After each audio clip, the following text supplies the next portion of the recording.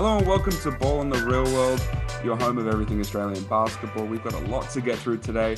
We're going to change it up a little bit because it's not just NBL chatter today. We're going to touch on a lot of different things. Ben Simmons is an all-star, three-time all-star now. That was selected today, or that was announced today. We've got a good chat about a kind of a Boomers swing player. There's a situation going on where two Americans who both have the potential to be Australian, one of them is, we're going to have to pick between one of those two. So Steve and I are going to have, I don't know if it'll be a debate, but we're going to go over, who we might pick when it comes to those two players. Joe Ingles and the Jazz are doing their thing, so we're going to touch on that for a little bit. And I'm in Melbourne for the NBL Cup, and so we're going to talk about that a bit, the hub, the atmosphere out here, what it's like on screen versus where I am watching every game in person. My name's Olga Nulic. As always, I'm your host for Ball in the Real World. And as always, I'm joined by my good friend and colleague, Steve Smith. Oh, excuse me. How are you, Steve? I'm really well, Olgan. Welcome to Melbourne. I hope you're enjoying everything we've got to offer. Thank you very much. I somehow butchered your name, and your name is Steve Smith, and my name is Olga. Incredible. Which is amazing.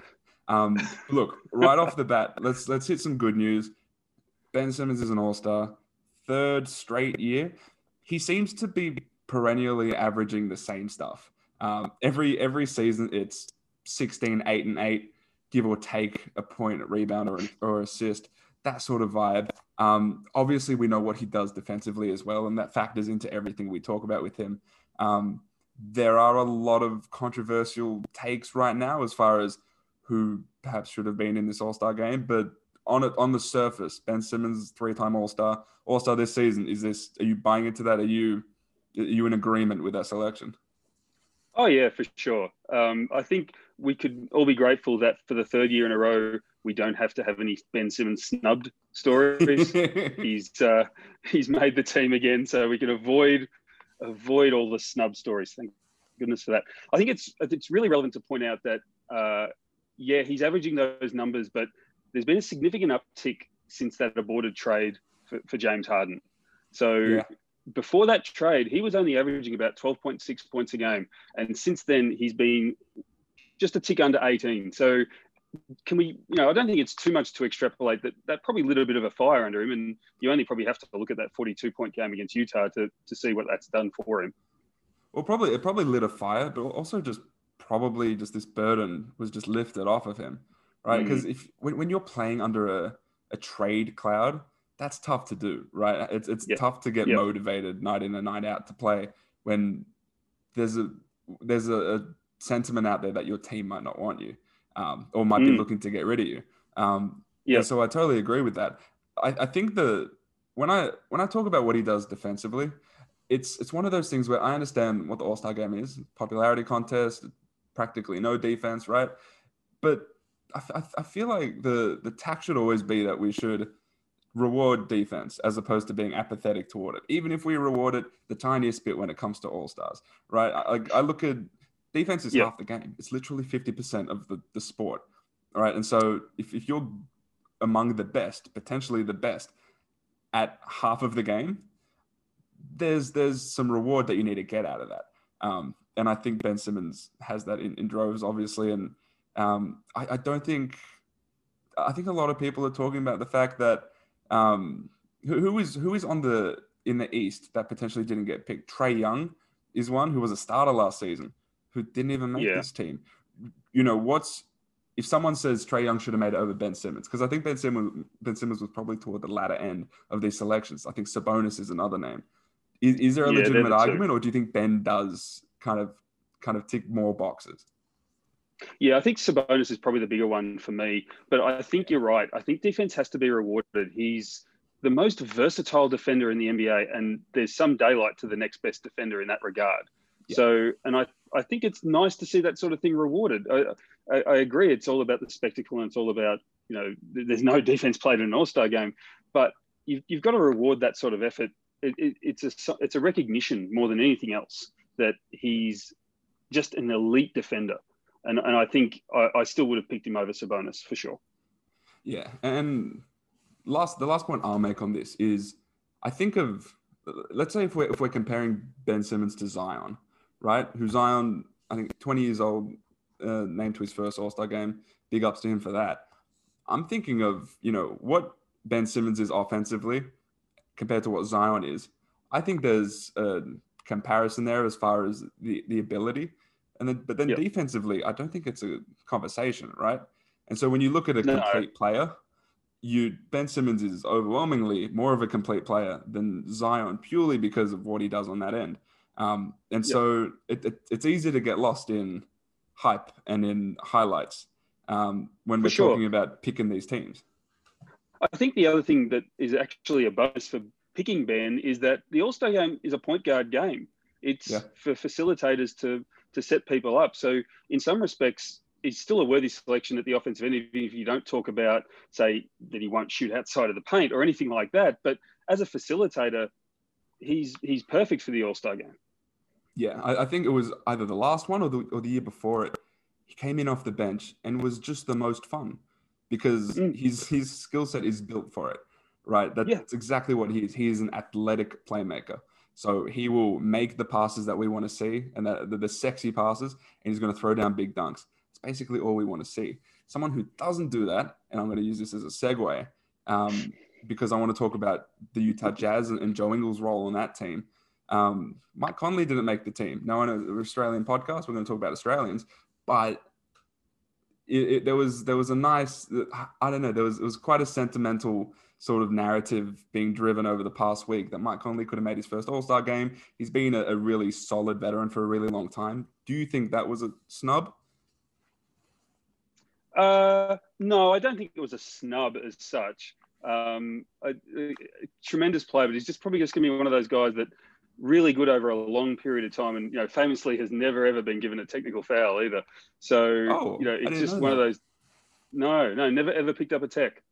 So, but I think not snubbed. I think I think Devin Booker's a far bigger snub than say Mike Conley. But let's talk about Joe Ingles. So absolutely, Utah have been on an absolute tear, have they not? And even with Conley out for half a dozen games, it's been all about Joe Ingles. And even Quinn Snyder said it's a much more aggressive Joe Ingles as well. So in fact, I think in the 6 games that he started in front of Conley, he's averaged over 16 points a game, and he's shooting like 47.5% from beyond the arc. Red hot. His growth as a shooter has just been wild because he's done it at different sorts of levels, right? He's done it initially. He did it as a spot up shooter, largely in the corners and working off guys like Gordon Hayward and Donovan Mitchell when he came in. And then now he's the kind of guy who you can set a really high ball screen for, and he's going to dribble into a pull up 3, and he's going to, if you give him some daylight, he's going to make that more times than not.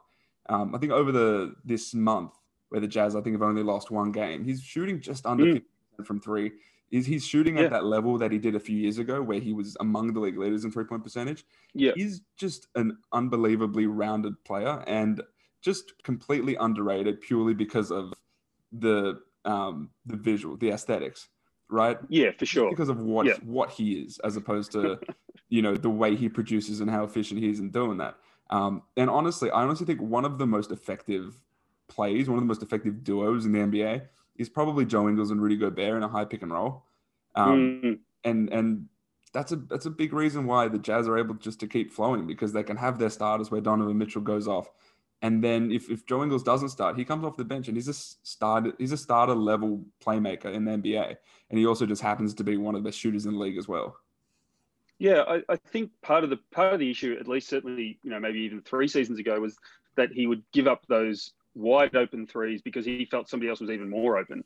And now he's not even hesitating to pull the trigger on that. There are a couple of times I've watched him shoot and gone, that's really un-Joe-like, because there's a defender closing out and he never ever tries to shoot over a defender. And he's not only shooting over them, he's making them.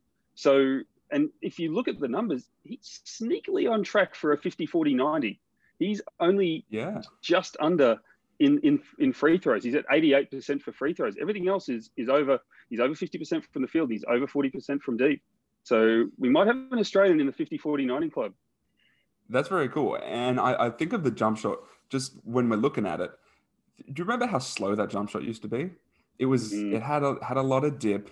It took him a while to get it up. Now we're seeing him, the whole Klay Thompson in the corner, just catching and shooting without even dipping the ball. Yep. We're seeing that from Joe Ingles, and that's a lot of fun. Yeah. And for a team that is able to whiz the ball around and move the ball so well, to have someone who's able to get that shot up that quickly is just it's such a bonus to have for a team like that. And then we're not even talking about his ability on the other end, where the perception around Joe Ingles is that he's slow, he can't move his feet, but he's such a good team defender. He's sneakily long, and he's honestly just extremely impactful on both ends of the floor. And it's like shockingly so because of just the nature of how he entered the league. Right, just from the EuroLeague, unheralded. Like the joke was that he joined the Jazz as like Dante's like uncle, basically. Right, Dante needed another Australian there, and it was nice to have Joe Ingles. And now he's turned into an impact guy for what is probably the best team in the NBA currently. Yeah, and he's also left-handed, which comes in handy at both ends of the court. So you left-handed? I think that helps. No, not okay. At all. I thought that's why you're bringing that up. No, but I just think it's an interesting little wrinkle that he's more effective at both ends because of that. I think it's an underrated. It's not a major thing, but it just makes all the difference for somebody who's maximizing his abilities. Those little extras that some players just can't get their heads around having to either defend or be defended by someone who is left-handed. It just makes a difference. And he's an awkward player anyway. Just by his nature. Yeah, and I think, he does some things that it looks like it's in slow motion in that, he's just that sneaky good, smart player. And I mean, we've already seen that with the Boomers. So to see him doing it on the NBA as well, it's just loads of fun. And here's the thing, and let's segue to the Boomers now, because I don't think we've seen the peak Joe Ingles that we see in the NBA play for the Boomers. I don't think we've seen that guy on a consistent basis yet. And I guess the Boomers are going to be hoping for that level of Joe Ingles going into Tokyo. Now, that brings us to our Tokyo chat, because there's a bit of a wrinkle that we're going to have to, we as Australians, but the Boomers as a program, are going to have to decide, which kind of quote unquote American to take. The situation currently is Matisse Thybulle, though legally he is a dual citizen, on paper as an Australian, he's practically the same as Ben Simmons. But according to FIBA, I'm told it's very likely he's going to be deemed a naturalized player. Now, a national team is only allowed to suit up one naturalized player for a tournament. And so while that could be a good thing because Australia has a Matisse Thybulle, there is also the potential of one Bryce Cotton becoming an Australian. Now, that process is coming along. I spoke to his agent yesterday. It's coming along quicker than they think. And if anything, if he gets that citizenship, it'll help the Perth Wildcats. If nothing else, it'll help them that they could potentially get another import. But when it comes to the Boomers, if he is eligible to play for the Boomers, which if he becomes Australian, he would be, then Brian Goorjian has a decision to make, whether to bring Matisse Thybulle or Bryce Cotton. Steve, when you're looking at it on paper, before we've seen anyone go to camp or anything like that, who are you taking, if considering Australia is only going to be able to pick one? Yeah, look, it'd be Matisse Thybulle. And I preface that by saying I love everything about Bryce Cotton and what he's brought to the NBL and what he could bring to the Boomers. Yeah. But in terms of what Matisse Thybulle brings, not just for this next Olympics, but for the next possibly 3 Olympics after that, even 100%. As a young, versatile, two-way player at international level, I kind of think it's a no-brainer. I think somebody who values defense as much as Brian Goorjian does, I think it's a no-brainer. And offensively, we kind of know what Cotton will do, and we kind of already have that with Chris Goulding. Yeah. So, and who knows the system, and who already has his international chops playing for Australia. So, I hate saying it, but I kind of feel like Bryce is going to be the odd man out here, and I get the feeling you're probably on the same page there too. Yeah, I am. Look, Bryce Cotton is the best player in the NBL. As far as he's the most effective player, I think, the best import there's ever been. Granted, I'm young and I wasn't around when those older dudes were there, but he has those He's on the credentials, right? list. He's on the Um, list. Yeah. for sure. But then when I look at these boomers, you mentioned Chris Golding. I think he's practically a lock for this team. Not just because I know Brian Goorjian is a big fan of his, but because Chris Golding has been part of this boomers core for a while, and Yeah. he's Yeah. demonstrated the role he can play and demonstrated that he can do that at a high level. We saw it in China at the World Cup. The role he plays as a Yeah. spot-up shooter is just perfect. It's exactly what this team needs. When it Yep. comes to guys who you can play through and put the ball in the hands of, we know that that's going to be Patty Mills. And if Ben Simmons plays, we know that Ben Simmons is going to touch the ball every possession as well. And so the idea of bringing a Cotton over, like you said, a versatile defender in Matisse Thybulle, someone who can shoot it at 40%-ish from downtown, which I think is what the team is going to need as well. Mm. And again, like you said, like I'm thinking of the Hawks team that Brian Goorjian has, where he has Justin Simon at his disposal. Yeah. Right? And Matisse Thybulle is just a better version of Justin Simon, right? Yep. And then Long, athletic, two-way player. Yep. 100%. So I just imagine we've seen the Hawks break out that zone a few times, and it can be deadly. I'm looking at him breaking that out with Matisse and with Ben Simmons. It's similar to the way the Sixers have done it. And Gorge would just be salivating at that. I do think maybe the most important thing is the long-term impact that it could have. Because you want a 23-year-old Matisse Thybulle getting to play national team basketball with Ben Simmons, with potentially Josh Green, with the other, with Jock Landale, these young guys who are probably going to be in this team. If you want to create the current level of Boomers culture that's led by Patty Mills and Joe Ingles and Aaron Baines and Delly and those guys and Bogut, then you're going to need to find a way to assimilate them to the program. What better way to do that than to have Matisse Thybulle be around Boomers Patty? Yeah, absolutely. And even just looking at Tokyo, like we could potentially have both Serbia and Croatia in our group. Like imagine having a Matisse Thybulle to negate some of that size that they both those squads have, especially on the wings. So let him loose. And that was partly an issue in China, where you can go and put a guy on Evan Fournier, but then Nando De Colo comes off a bench, and who's stopping him, right? Who are you putting on him? Nando De Colo ruined Australia. He was so effective because he's so effective playing at that level and that style of basketball.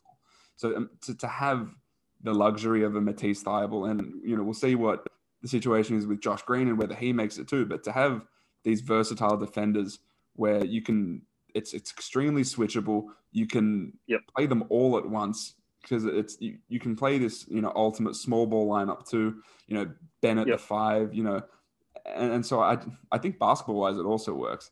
And I think Australia has Patty Mills. Bryce Cotton is just a poor man's Patty Mills, with respect to Bryce Cotton, right? We know how 100%. effective he is. Yeah. Patty Mills, it's not even disrespect because Patty Mills is who and what he is. I think the fit matters. And it's just unfortunate because, for the Wildcats, awesome. They could potentially go get that other import and it helps them a lot. But Bryce Cotton's 28, I think going on 29. This was maybe his only chance at making an Olympics. I don't think, assuming everyone has a desire to play, then I don't think it's going to happen. Yeah, I think all things being equal, fitness and availability wise, I think he just misses out. And it's really unfortunate because I think for a long time, a lot of us had been looking forward to the idea of Bryce Cotton in a Boomers jersey. But with the depth of talent we have and if they're all available, he gets squeezed out. Just by dint of everyone else. And that's a shame. It really is. And it also sucked because last night, so we're recording this on a Wednesday. Last night we got to see the Wildcats and Kings go at it. First time since last season's grand final, which was a year ago, which is absurd. And watching Bryce Cotton and Casper Ware go at each other, talk trash to each other, that was awesome. So again, it would be cool to have that. But I think Matisse Thybulle changes a lot of that. I am here in Melbourne for the NBL Cup, which is where we saw Bryce Cotton. We saw the 36ers beat Southeast Melbourne Phoenix last night. It's really cool out here. So we're going to talk about this hub, this NBL Cup. The atmosphere is interesting. In the stadium, the crowds aren't perhaps as big as you want them to be. Sometimes you start the night.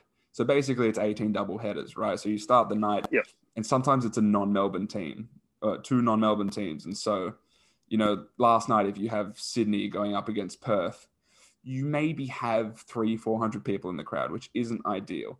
But then as soon as a Melbourne team, is about to play, fans do start to trickle in, and there's a bit more of an atmosphere. But I think the cool thing is that players are learning that they've got to bring their own energy, which is cool to see them adjust to that sort of thing. So in the building, you can tell that, players are getting used to it, fans are getting used to it. When you watch at home, what's the energy like for you? What's the experience like for you watching the NBL Cup?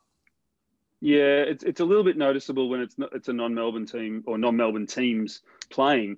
But you're right about them bringing their own energy. And having said that, even last night's Perth-Sydney game, it didn't lack for intensity and physicality. It was probably the most physical game of the Cup so far. Like, I had a friend, a Wildcats fan, texting me. He was like filthy with Sydney for Dan Kickett throwing some elbows and hitting Mooney on a bit of a shoulder after Mooney's had a dunk, and I was enjoying the whole spectacle of it because there was some real intensity to it. And I think from a broadcast perspective, it's been a tremendous success. I've enjoyed being able to finish work and then turn on the TV and you've got 2 games of really high quality basketball. I think there's been cool. some really interesting, and there's been some really interesting things come out of the Cup so far. And the Southeast Melbourne Adelaide game as well. It was 2 really good games last night, and I really enjoyed watching Gideon Humphreys do their thing for Adelaide, especially in the fourth quarter. Like, Humphreys was just a beast. That dunk, and it's lordy, just so good, so good. And look, I'm thinking about it in the future as well, right? When I walk around Melbourne, and sometimes I'll walk around the Docklands, I don't know what it's called. I'll just kind of meander around the city and just wander everywhere. And you'll see just players going on their walks. Now, players are in their strict protocols, and they can only have limited time when they're able to go out for a walk. And I think they go grab a coffee and then they'll walk back, that sort of thing. But it's just a cool vibe. If I'm walking, the other day I was walking through Docklands, I saw Brendan Tees and Adam Doyle, I think, who's here with the Sixers, just walking, just say hey to them. Yesterday I saw Luke Longley and Kevin Lish just going for a stroll. I saw Trev Gleeson today wearing his little Pacers jersey, just walking through South Bank. And so, the guys are everywhere. And it reminds me of like an NBA All-Star weekend environment where, I don't know if you've ever been to one, but you'll go to a city and basically the CBD is just taken over by the NBA. They'll put big signs up everywhere. There are little like novelty activities that people can take part in, and basically they just drive everybody to the event. Everything just points to the NBA. They just take over a city, and I feel like there's potential for the NBL to do that sort of thing because there'll be a lot of players here. So in a non-COVID environment, I really like the idea of the NBL just picking a city, a CBD, and just taking over it. And just, I feel like that's the ultimate advertisement that they can have, which is just look it up, look how present we are, look how professional we look. Because the aesthetics of a basketball environment are very, very cool. And you can see that just around the NBL Cup. I think I'm near Federation Square. I'm probably butchering that. But they broadcast and show highlights of the games on that massive screen there, which I think is something that they could do in the future, and then also just have a heap of activities to bring people in. So the atmosphere is quite cool here. I know you haven't been out to games yet, but once you do get out to Melbourne and this area, I feel like you'll feel little bits of it and you'll see the potential. Yeah, for sure. I'm sorry, I can't get over Trevor Gleeson in a Pacers jersey. It was like a Pacers warm up, like a shirt. Because given the amount that he talks to refs, it would have had to have been a Reggie Miller joint, right? mean, probably. I can't get over the thought of that. That's great. Look, and so I think that the players are starting to enjoy it. You know, you can see the players coming in and watching the games as well. They have to stay in that, you know, quote unquote clean area. Yeah. The only, so there are some issues that some players have brought up to me. One of them is the idea of warm-ups. If you're playing in that second game, you're screwed. What I've been told is that there's one warm-up court, but it's actually just half a court, and it's basically like a FIBA 3-on-3 sort of court. It's just one hoop for both teams to warm up on before they can go out onto the court half an hour before a game and do the actual sort of pre-game shoot-around sort of stuff. Yeah. So if you're in that second game, you really don't have much time to get shots up before a game. So that's obviously a negative. And hopefully they fix that with the Australian Open finishing up. Maybe there's more space around here. So I think they should be able to fix that. The other thing is, you know, we spoke about this being a cup environment, and, you know, it's cool if you're, let's say you're an Adelaide-based person in Melbourne, you can go out and watch the 36ers play. It's when Melbourne United plays, it's practically a home game. It's really clear that that's a home crowd there to see them. Now, Southeast Melbourne gets it to an extent, but nowhere near to the same extent that Melbourne United does. And so, do they have an advantage? Sure. Is that something we're just going to have to live with? Obviously. But I think that's something to take note of. If Melbourne United does get 8 home games out here, whether you think that's unfair, you know, it's warranted to have that opinion. Yeah, for sure. I've had more than a couple of Perth and Adelaide fans, you know, on Twitter sort of say to me, "Oh, well, all these home games from Melbourne, you know, this has just been set up so Melbourne United can not only win the cup, but that they've got, you know, suddenly a multitude of extra home games." But I think it's just something you're going to have to deal with if we're going to have this cup style, you know, mid-season tournament.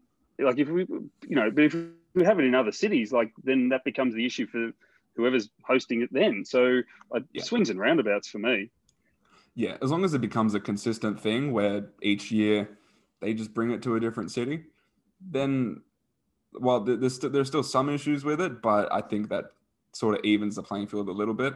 One thing I do want to bring up, and I'm going to turn this into our Get Real segment, the Coaches Challenge.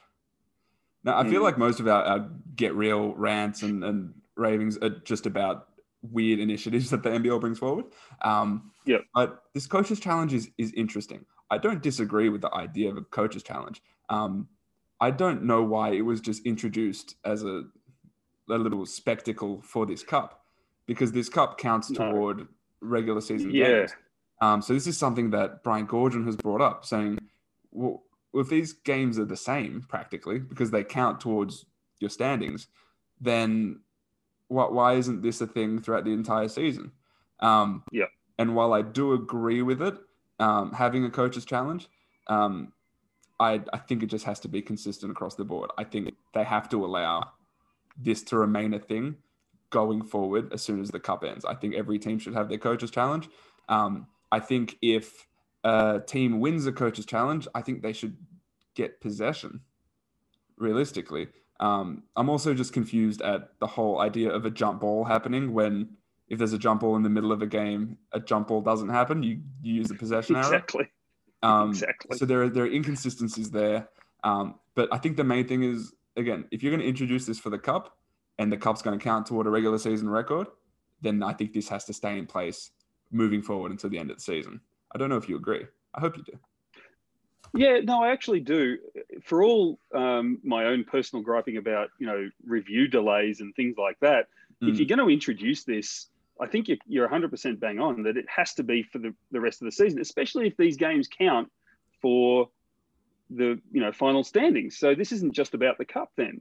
So I think Brian had a really, really good point there. You can't just suddenly introduce this and then take it away again once the quote unquote cup finishes. So let's be consistent about this. I get, you know, sometimes there's enough time spent on reviews and that, but if you're going to have it for one, have it for all. So I'm firmly in agreement. And I think NBL coaches have to study what the NBA has done with these coaches challenge as well. These challenges as well. They largely NBL coaches haven't used it effectively. I think we've seen in the NBA that the most effective thing is to wait until the end of a game and use it on a contentious call that could turn a game. And we saw that last night in Adelaide, where Connor Henry used it to. It was a Tony Crocker contesting a Cam Glidden 3. They called a foul. That would have been Crocker's 5th foul. He would have been out of the game. They challenged it. Crocker stayed in the game and made an impact down the stretch. And that was contrasted by Simon Mitchell getting all coaches challenge happy and using it on a call that was obviously a foul, just because I feel like he wanted to get one back. And he wasted a coach's challenge. I was with Roy Ward at the game, the Ages Roy Ward, big ups to him. And he mentioned it to me. He was like, what would Simon Mitchell get out of this, even if they do win this challenge? A jump ball that Isaac Humphries is probably going to win anyway? No, you might as well just keep it in your pocket. And so I think that's going to be a thing, in the same way that everyone's getting used to working with analytics and basing the sets that you run based on tendencies and whatnot. I feel like this is going to be a way that you can use this tactically, as I think it should be. If it's going to be a rule, find a way to use it as effectively as possible. Yeah, and that's going to be in late game scenarios. I think that's not going to be a secret for sure. Yeah. Well, look, I hope to see you come to the NBL Cup. I'll be seeing you very shortly. Thank you so much. A lot of those NBL Cup games are broadcast on ESPN, so make sure you stay tuned for that. I'm out here and I'll be doing some interviews with some players and administrators and general managers and all those sorts of people around this place, where we have restrictions that we have to work with because the players are trying to remain as low risk as possible. And so we're working around that, but just stay tuned for all that sort of stuff. Whether it's on the podcast, which on your favorite podcast app, rate, review, subscribe, all that jazz, or espn.com.au. Make sure to stay tuned with everything. Thank you so much for joining us, and we'll see you next time. Bye.